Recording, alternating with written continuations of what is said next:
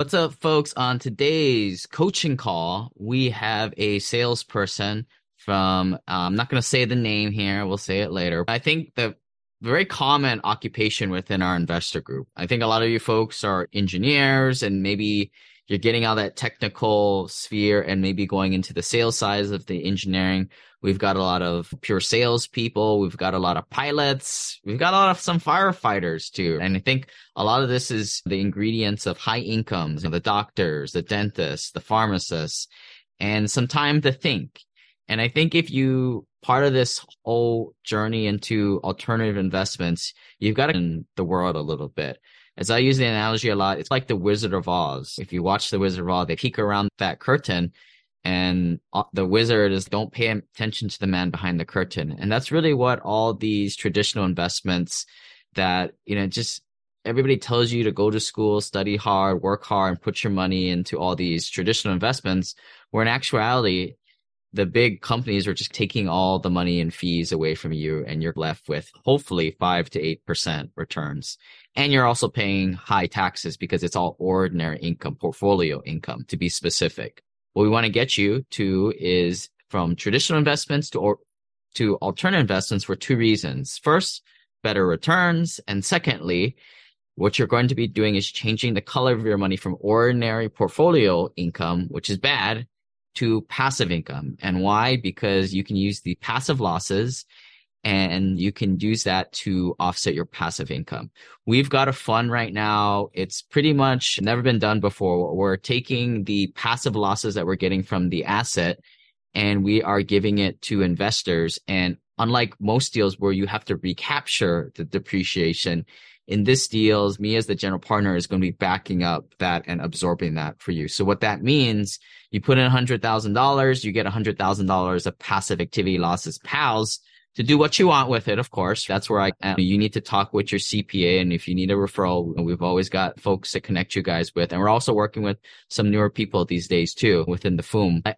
At this point, now you can use these passive activity losses as tools to lower your adjusted gross income to whatever you want. It used to be, I would tell folks, and especially if you're starting, I would still say, try and drive your income down to 340 at least. And I'm talking to the high income earners. Lately, I've been saying, really, there's no reason why you shouldn't drive it to $200,000 AGI or maybe even less. It's up to you to really drive it down to whatever you want. I've had the conversation with my personal CPA years ago where he drive my income down to zero because a lot of my income these days is passive income. And therefore, I don't need rep status to lower my income because passive losses drives down passive income easy all day long. But if this is all new to you guys, book that free onboarding call with myself, simplepassivecashflow.com/club. Just fill out the little form. I think the thing that holds a lot of people up is that part where you need to put in your social media or LinkedIn. That's just so we know you're a real person and you're not just some like internet bot.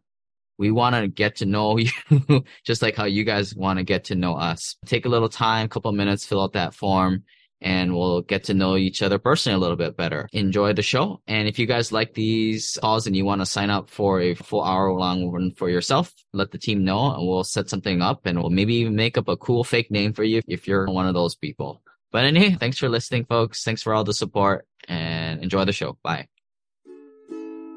This is a story about a dude named Lane. He moved to the mainland and bought one place to stay. And then one day he went, tried to rent them out. And then he became one real investor man. Hey, Simple Passive Cash Flow listeners. Today we have another coaching call.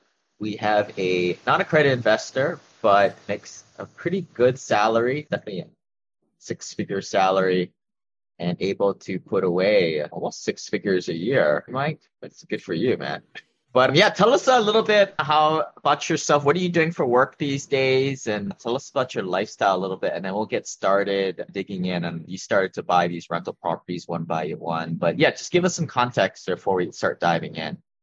Sure. No, definitely appreciate the opportunity to learn from you here and share a little of my journey. Currently in the medical sales field. So that's my W-2, as you can call it. It's full commission, so it's definitely competitive, but it allows me to bring home a substantial income that helps me direct it into real estate. Real estate journey started close to about 10 years ago now, but really just started with that first home. All of my homes, and we're up to 9 now, are all single family. I guess going back Yeah. to the job, I don't know if this is true, but I'm going to guess it's Medtronic since I have 4 or 5 other investors that work for that company. But whatever it is, if people don't know medical sales, it's big commission, big dollars. These guys make 2 to 500,000 a year. You wouldn't think so, but I guess don't tell everybody your secret money. But it's big dollars, right? And it's a sales job, so it can be pretty time intensive, right? Yeah. There's definitely rewards to it, but I don't have a set 9 to 5 schedule. There's times I'm waking up at 3 a.m. to go into a hospital. Times I'm waking up 2 p.m. because I slept all night like a normal 9 to 5. It really just depends. But the rewards are there. Work hard, and the commission's behind it. All right. So yeah, tell us a little bit about, let me put your real estate owned, your REO schedule here. Take us back to, you started to buy this stuff in about 5 years ago. Take us back and to where you were at and how you got started picking up these rental properties. Yeah, sure. Absolutely. I think a good place to start is was fortunate enough to come across a mentor like yourself I could see here, and just opened my eyes. At that time, I was 20 years old. What is cash flow? What's ROI? What are these different terminologies that we use? Like a lot of people exposed me to Rich Dad, Poor Dad, cash flow quadrants, different books that changed my mind, which was great. And when I came out of college, my degree is actually in construction management engineering. I went to work for a roofing company, which was full commission, which was great. And I was still living at home. The few years before that, I went to an education seminar. I spent $15,000, $20,000 on education, but was happy to do it knowing that I was committed. And then it all came down to that one of the first properties you see there, acquired in 2014 for about $15,000. So a lot harder to get those types of homes now, but I had the capital, and not knowing enough, but knowing enough to be dangerous, I decided to just pay $15,000, acquire it whole front. So worst case scenario, on my $500 a month rent, I would have to come up with the taxes or the insurance for the year. So that's really where it started. You can dive deeper on that if you'd like. Tell me a little bit about, not really the property, but like at the time, how much money did you make at your day job? This is what, 5-6 years ago. And then maybe tell us a little bit insight into that mentorship program. Was it worth it? If you would have done it again, or if you had a buddy, would you recommend the same path? Sure. So when I was roofing, siding, exterior construction, it was fairly seasonal. So I would say on an average year for 3-4 years in a row, about $110,000 was the before tax income. The difference was that I would make a majority of my money would come in the winter months. I kind of live off a $500 or $1,000 a week draw. And then come January or February, once our jobs closed out, I ended up with a $25,000 check. So living kind of paycheck to paycheck, and then having a check like that come along, I already knew what I wanted to do with it, and that was put it into real estate. If you've been listening to the Simple Passive Cashflow podcast since 2016, you have seen me change my mind a few times. At one time, I thought buying a bunch of rentals was the way to financial freedom, so you could be that cool guy at the local real estate club with all the other misguided landlords. As I became an accredited investor, I discovered the 3-step system that we use today. First, syndication deals where you don't invest with dishonest operators to get better returns than the 401k financial planner garbage. Second step, get passive losses to unlock the tax best practices that the wealthy employ. And last and least impactful, number 3, infinite banking.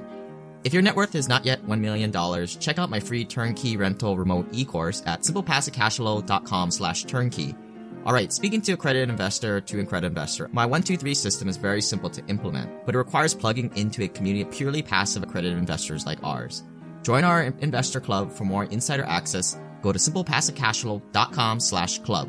Those who are looking to deploy more than $250,000 their first year, or make over $300,000 in annual income, or net worth over a couple $1 million should really look into our exclusive inner circle called the Family Office HANA Mastermind, FOOM for short. Learn more at simplepassivecashflow.com/journey.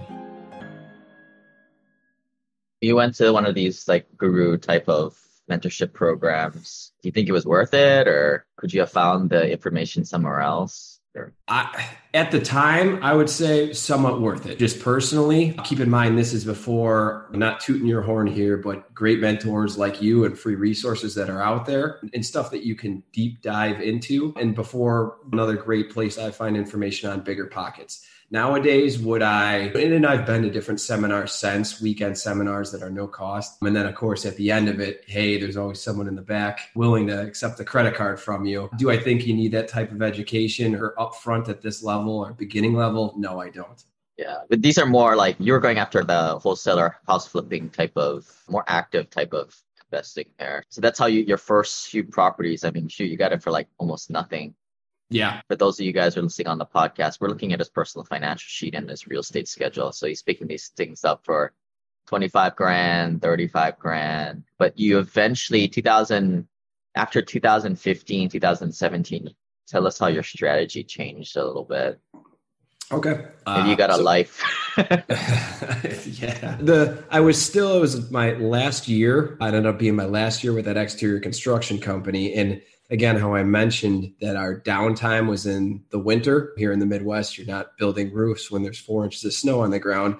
It allowed me to have some more time to focus on properties, which I know not everyone does with the traditional schedule. I had saved up some capital again, and I did a portfolio purchase on the next 3 properties in about 2015 there. Again, just kind of keeping it simple. I paid all cash for them. I wasn't looking into financing or anything like that at the time. It was a simple ROI equation for me, and still kind of edging on the staying safe as I learned getting more and more properties under my belt. And that was just off like some older dude. He just wanted to carve off a little portfolio. Is that the story was? Yeah, a little bit of my mentor is he was retiring, actually. Good for him, as well as a partner he had out there, a couple of their properties. So it was brought to me. One of his other partners wanted to exit real estate as an investment vehicle, and it was a good ROI strategy for me. So I took advantage of it.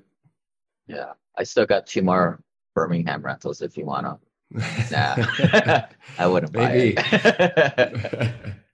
But there's a sucker born every day, right? For this stuff.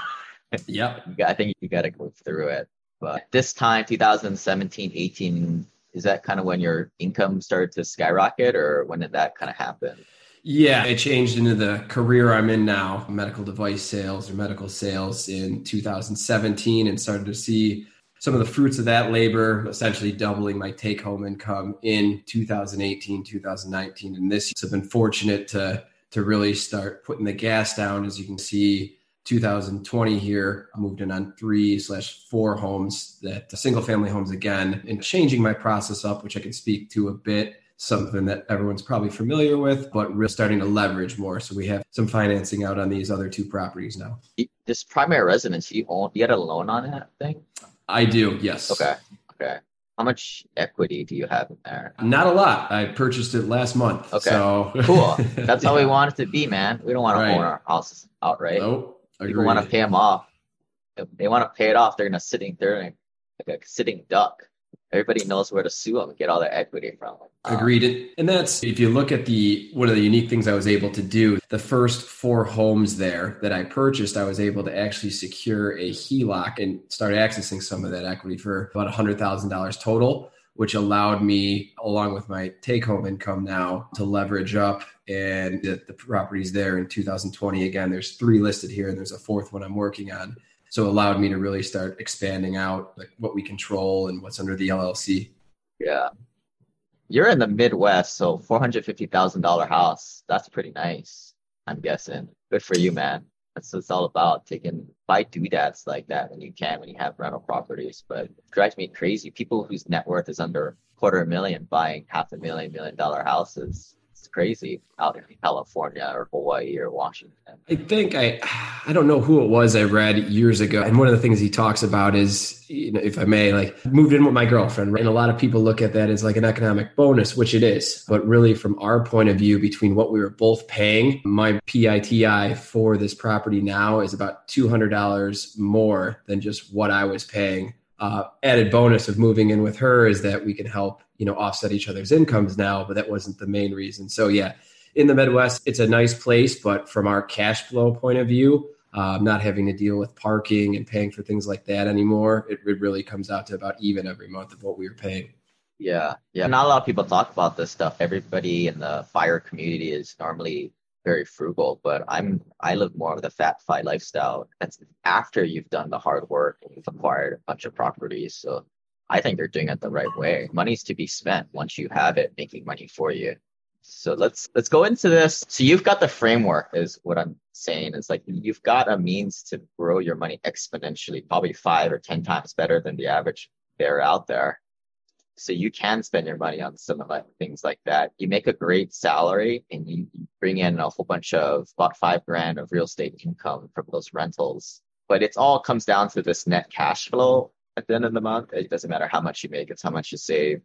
You're about $100,000 at least every year. So that's awesome. Like I would say most of my investors at the very least, they're at 30,000. The ones that are a little bit better than most are over 50. So you're definitely better than that. So 2 times that. So you're definitely on the right. If you think about it in terms of velocity and acceleration, you're right on the right. You're going the right speed. You're going in the right speed. But what we got to work on here is the net worth. Because maybe we can try and dig in here. I'm not seeing why the net worth isn't growing. I would expect you to be above $500,000 at least. In a way, this net cash flow indicator, if anybody has gone to like the testosterone doctor, this is like the sex hormone binding glove again. And this is like net worth is your free testosterone. And I'm not a doctor, but they're like, usually the science, because my friend was telling me about this, is if they look here, this is the indicator. But if not, it's equating to free testosterone net worth, something's going on. So we got to figure out what's going on here. So let's look at some of these. Okay, the assets. You own a lot of real estate. I think you're good with most of these. Maybe you have to pull out some equity and get it going, regenerating again. I would recommend doing that return of equity spreadsheet. If you've taken a look at that, but Yep. basically it takes this, but it isolates how much equity you have in each of these. And then maybe for you, it's not about acquiring more properties, but pruning what you have and taking out the lazy deals. But I think like you're at a point in your investing career where you get really good deals based on your relationships, and you already got like crab traps out there for them where most people don't have it. But I would say keep doing, if that's the case, you have good relationships, you have good deal flow, keep doing it. And I think that's what's going on in this property right here, the current we have. But really look at your existing stuff and figure out where your debt equity is. Anyone in particular that ringing a bell? I can look at, and then that's a great point. I do have a couple of realtors in the area I invest in, and I have contractors, and I have the team out there that I trust. Clearly, I still put in work myself to make sure the system moves as well as possible. The one current appraised value, the 106, that last one I did there was a BRRRR strategy. I know everyone's familiar with that. So was able to pull a decent amount of capital back out of that, not dollar for dollar, but fairly close. And then I'm also still holding on to about $50,000 available for my HELOC. So you're right. What's going on with these 4 properties? There's no debt on it? Correct. Dude, you got to sell this off to some other sucker out there. Unload them all. These are just a pain. Yeah. Let me ask you, one of the questions or thoughts through my mind is my HELOC is based off of that. So it was $100,000 originally. I currently have $50,000 of it available. So in order to sell that, I'm sure I'd have to clear the HELOC or exchange it out in a way. Yeah, but you make so much money every year. You put $100,000 in the bank every year. Who cares? Okay. I would just unload that stuff. So package it up in a portfolio to some sucker and sell to them. That's what's typically done. Now you become that guy who unloads it to some unsuspecting newbie. Sure. Because I think this is where you're losing sight of the big picture. For you, it's nothing on this sheet. It's nothing, no properties. It's this tax game. You're getting killed on taxes. You've got a huge amount of ordinary income. So have you ever thought about doing real estate professional status? Are you married now? I am not married, and I've looked into real estate professional status, but with a W-2 job, I'm not sure if I can, or I not know enough about it. Yeah, you got to get married. So maybe try and accelerate that. But you make a really big salary. If you just You accumulated more passive losses and you offset that, brought that down. That's where your bigger bang for your buck is. And you're doing a good job acquiring good deals.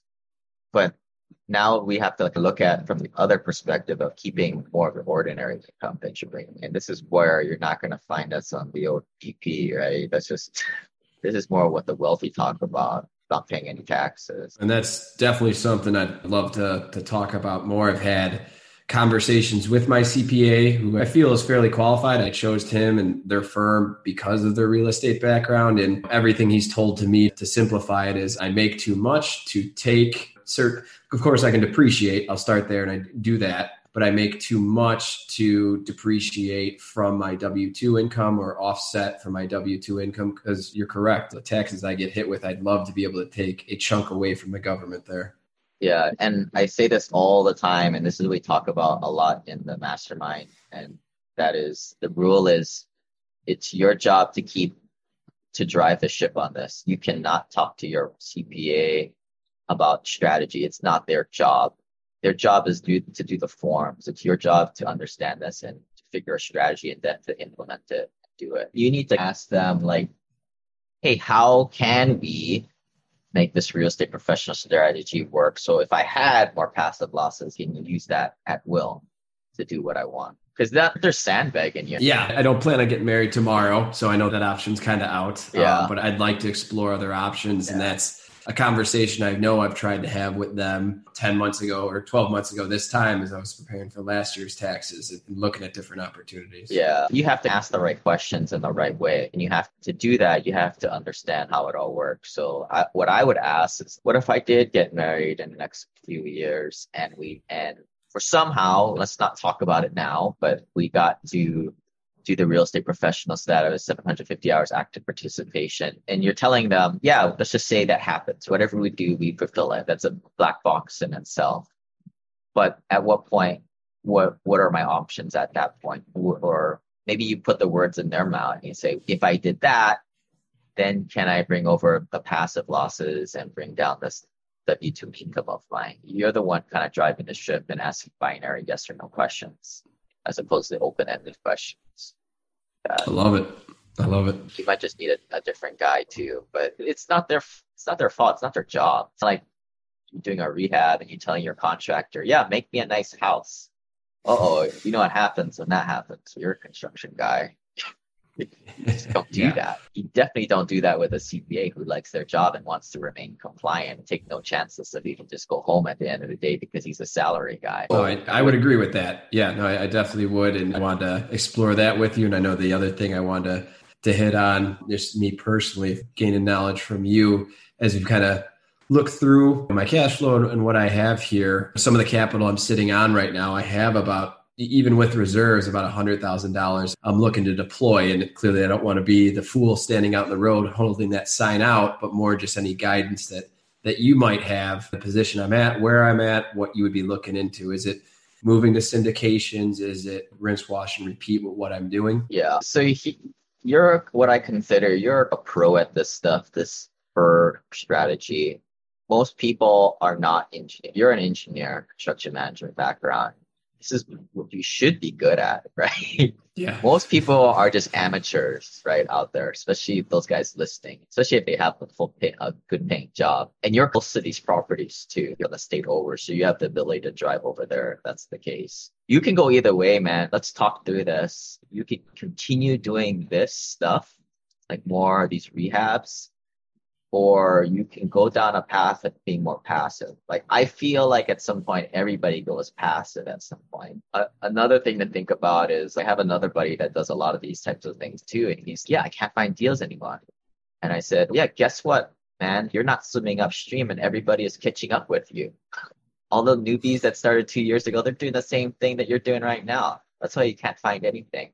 So you either have to go bigger or stop doing what you're doing. Yeah, I would actually agree with that. The calls I've had, like I said, relationships with people I have out in my target area for years. I appreciate that they're not trying to bring me deals that I know I'm going to knock away. And really just some of our recent conversations, just with 2 realtors and brokers I have out there the last 3 months, is there's not much around or margins are thin. And that's definitely been the case of something I'm experiencing as well too. At what point is it, poor Mike, we like him, we like the guy, but he's just too needy, or his criteria he just can't work with. He'd rather work with these 5 new guys from California that don't know anything. So be on the lookout for that, because when that happens, the answer is going to be. But I think you're pretty experienced to be a syndication passive investor. That's I don't know if it's a good analogy or I'm going to offend some people, but that's like the Microsoft job for computer programmers. That's the retirement gig right there. That's kicking it back. You can probably do better, but do you, right? Like the question is, where's your highest and best use? Is it doing these little flips, or is it at your day job? Where do you want to spend your hours? Yeah, no, it's a very fair question. I really like what I do for my day job, but it's very competitive. And there's a part of me, like probably anyone else, but there's 5% in the back of my mind of what if that income is not there next year? Go back to $100,000 a year. Not to say that's a terrible income or anything, but that would definitely change my cash flow availability. So it's something to consider. And I do bounce back and forth with. I've looked into a couple turnkey companies, but I think it was over the summer, I had a duplex I was looking to move forward on. And long story short on that, the appraisal versus purchase price, we had it appraised twice and we were 15% off each time. So it turned me off from that process that we were just spinning wheels. You shouldn't work with turnkey companies at this point, right? Like, what are you doing? You're just wasting your time. That's just for newbies who want to try the tricycle with training wheels. They're gonna pay over 10, 20 grand over what you're paying. Yep. So yeah, that I can say for sure is a waste of time. But let me ask you the question again. Do you think it's better if you spend your time on your day job and push through that competition? Or is it just draining that you don't want to do that? You'd rather dial back on I like my day job. I have the time. One of the beautiful things about what I do is I dedicate time to work every day, but I control my schedule. So I'm not stressed for time necessarily. And I have a decent enough system with my 9 properties currently that it's not robbing me of time. Clearly, it's a general partner or limited partner in a syndication would alleviate a lot of time versus a single family home rental. But I can go, either way on it still. Yeah, it's hard. Like, Mike, you're like one of these like high performing guys that can do everything, spin 10 plates at once. But if you had to, what would you do? If you had to dig a hole in your backyard every day for 4 hours and your time would be really constrained, what would you do? I would not be digging that hole. That's for sure. You had to. Insert any time suck type of activity. You have to take care of an aging parent or something like that, or I don't know. Yeah. What would you do? Would you what would you drop first? Maybe you don't have to answer that now, but you have to identify. This is all the exercise in identifying what is the one thing and what's your highest and best use, because it can't be both. Yes, if it's both, right? That's just a sign of somebody who's not self-aware and doesn't realize that they're doing 2 things bad, or they're not tapping their potential in one. I was earlier in the week, I had a call with an out-of-state realtor referred by one of my realtors here and brokers here. And I know moving forward, it would be an out-of-state purchase, looking at about $200,000 to $250,000 purchase price. And rather than Burr method, just going a little more traditional, putting 20% down. In the back of my mind, I am moving away from these houses that with a mortgage will cash flow me $300 a month. I'm really only looking at and working with her now or having further conversations on a house that's going to cash flow me $700, $800, $900 a month. So trying to be more effective with my time. I don't know if that's a path you would take, maybe pick up 2 or 3 of those with $100,000 I have deployable. I'm not thinking too much about this, but like I'm feeling like either you keep doing the stuff you're doing, the burrs, the heavy burrs, or go the opposite end and go LP syndication. I think what you're describing right now is in the middle, and that sounds like my story. Just pick up a bunch of turnkeys. Yeah. Trust me, you don't want to do that. Let's talk about this, right? You're gonna fast forward a few years. You're gonna have a handful of those properties, and then you're going to be paying down your mortgage. Your tenant's going to be, or the property might be appreciating. The return on equity is going to go up, but for you to tap that equity is going to be very difficult and costly. And then things are going to break. And it's not a very good way of recycling equity, right? It's like once your return on equity goes down, you re-leverage it, get into the next deal. And that doesn't solve your problem with taxes, right? Because you're not going to do a cost seg on that. And you're not going to get the huge depreciation to play the tax game. What I call the simple passive cash flow gravy train, where you go into bigger deals, you get the bonus depreciation, use that to offset your active income if you play, especially if you're playing the real estate professional status card. And then, yeah, easy money at that point, right? If you keep buying your own rentals, you're going to be able to write it off 1/27 of the year for 27 years. It's lame, nothing. And I think you got to see this for yourself, right? Like, you have to see, oh shoot, I invested $100,000, I got 50 to 80 grand back in losses. Oh shoot. I used to if I took that $100,000, I bought 2 dinky houses, I was only going to get maybe $4,000 in losses between the two of them, or each of them. Oh, okay. Now I see what the wealth you're doing. Now I see what this gravy train is all about. And I think you're spot on there. I'm trying to remember last year's W-2 was about 220 and my taxes were at federal were at $76,000. So being able to even saving another 5,000 total on those would be tremendous. And when you go back and calculate the true ROI, yeah, I think again, you're right on. Yeah. You got to get married though. I'll call her in. Yeah. But I got some guys who are single and I'm like, yeah, sorry, man, you got no shot. You can find a way to get your reportable hours down. Well, we're just thinking here for the next 2-3 years beyond, right? Before you do something like buy some retail products, turnkeys, right? I would strongly say don't do that. Either stay nimble what you're doing. Maybe you like it, right? I think you would enjoy doing the small bursts or go bigger. It's one or the other. There's none of this middle ground. Keep doing it yourself. Okay. So stay, especially for the taxes. That's what I'm trying to hit upon for the taxes. So that should probably be my biggest takeaway is whatever I'm doing, let's focus it with a better tax strategy in mind. Yeah. So going back to that, you don't have to answer it today, but the way I say it, you got 3 options. First, go all in on the day job and just kick ass there. Just go after $300,000, $400,000, $500,000 a year. Or just go all in on the burst. But I'm thinking there's a pretty good chance that all these newbies, these BP bros, are right behind you. And they're likely to surpass you because they're a lot more hungrier than you are. Yeah. Because they don't make a quarter of what you make at your day job. So that's option 2. Option 3 is a moderation of all that. You're like, all right, Lane, you told me I'm able to put away $100,000 a year. Yeah, you're good, man. You keep doing that for 5 more years. You're good. You probably don't have to work for another. I'll be surprised if you're still working your day job in 10 years, put it that way. That's been the goal in mind. Every time I acquire one of these single family homes and I can add a true $400, $500 of cash flow after expenses. Hey, if I can do 2 or 3 of those a year, 10 years goes by. Yeah, I'm okay. Yeah. So we're not popping bottles because your net worth is still under $250,000 right now, but you're on the flight path. So the third option that I would consider is keep working your day job, but don't burn yourself out. Maybe go 70-80%. Keep making a couple $100,000 a year, but when you have to go on that extra work trip, third work trip a week, maybe don't do it. And keep doing the burrs as they opportunistically come up. I don't know if that's like maybe once a year or something like that.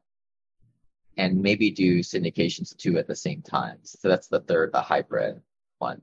I would suggest doing that as the operating procedure for the next maybe year just to try it out. But at some point, I think you have to diverge between those two, all in one or all in the other. If that makes sense. Yeah. So if I'm understanding you in it, I was hoping you have some feedback on that. Continue with the 100,000, we'll call it right now. That allows me with my HELOC to pick up another BRRRR and have the capital to do it there, but also allows me with the other 50,000 to maybe move into my first syndication and start learning that, educating myself and in greater detail on that. Then you get the K1, you're like, oh, This is what that passive losses is. You're not going to be able to use it. We got to figure out the real estate professional status. Go You gotta elope. incur some costs, right, before we get there. We're trying to build a plan for the next Mhm. decades to come. Taxes might change too. You're always trying to find a way anyway. I think recording this around to election time, it doesn't matter who wins. Doesn't really matter. Your heads I win, heads tails I win is the same. But yeah, that's what I would suggest. And the might get a little more fine tuned there. If you have 100 grand of liquidity, what I would do is start an infinite banking thing now. Maybe just put in 10 grand a year for 6 years. So you get the sense of playing around with that. You're a little inefficient with your liquidity, so that's perfect, right? For infinite banking. Then That is actually, you yeah, put that's the actually money you started put the last money year. in and then you take it out. Yeah. Oh, you said you started that already, or I did. Yep. okay, cool. What did you end up doing? Like how much per year and then how long? 30,000 a year for 5 to 7 years. Okay, Yeah, minimum 10 up to 30. That's how we okay. structured it. Just giving myself some leeway. So you have a cash value of like 50 grand now or something with a couple I years do in. not. I'm at with the cost of doing business, as we'll call it. I'm 1 year in, so there's a full 30 in, and cash value is about 25, 20, just shy of 25,000. Okay. Maybe talk to your guy because I know you can you can do double payments on your first year. You can backdate the other one. Maybe see if you can still do that. Okay. Because if you're sitting on 100 grand, you might as well have it do something. Yeah, no, that's a great point. Yeah. But yeah, just 100 grand for you to do your fur hobby is more than enough. What I'm trying to see, and maybe in the next few years, you'll see develop is do you enjoy doing that? If you enjoy it, cool. Keep doing I it. enjoy it right now as I sit here and talk, and everything looks good on paper. Do I enjoy when the well system has failed or when I'm dealing with a call that's not taking place right now? No, I don't. So you got to put yourself in that mindset of all the stuff that you seem like or at least myself, I handle as it comes up, and you don't really calculate all that time like you were going through in the past. And Yeah.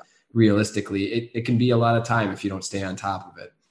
Yeah, I just never, either way, you're going to have to take a risk with a person, but I just don't Mhm. trust working with guys under $2 million net worth because house flipper or inspector, you just have no recourse over those guys and they'll screw you over for 20, 30 grand. Like it's a Yeah. lot of money to them. So not saying it can't happen in syndication deals, but usually working with bigger players who care about more about the relationship than stealing people's money like that. But Yeah, and that's clearly why I'm talking with you and continuing to educate myself. That's definitely the direction I want to go. It's just when do I get off the smaller boat and maybe move to a mid-size vessel is where we're at. yeah, so the way I see it, it's either the mid-sized vessel is you doing those turnkeys, the 100, $200,000 ones. Yep. Again, I would say either keep them the small stuff in your rowboat, which is cool. You're making great returns, but it's not scalable. Pair that with the cruise ship. Well, nobody Mm-hmm. wants to ride on a cruise ship these days, but call it Noah's Ark. And I wrote that down. I think that's where I was already mentally leaning and have been thinking about it for a while. I think I keep a little capital aside to allow me to take advantage of what I've built when it comes to burrs and things like that. And then the other half of that capital to at least start getting more comfortable with the syndication process, K1s, learning about that. Same way, I guess you could say, as I started with this in 2014 on a smaller scale. Yeah. Like, for example, like this stuff has got to go tomorrow. Okay. Your job is to rehab or stuff, create value. This is not doing anything. And what's worse, there's no debt on it. This is horrible, man. What are you doing?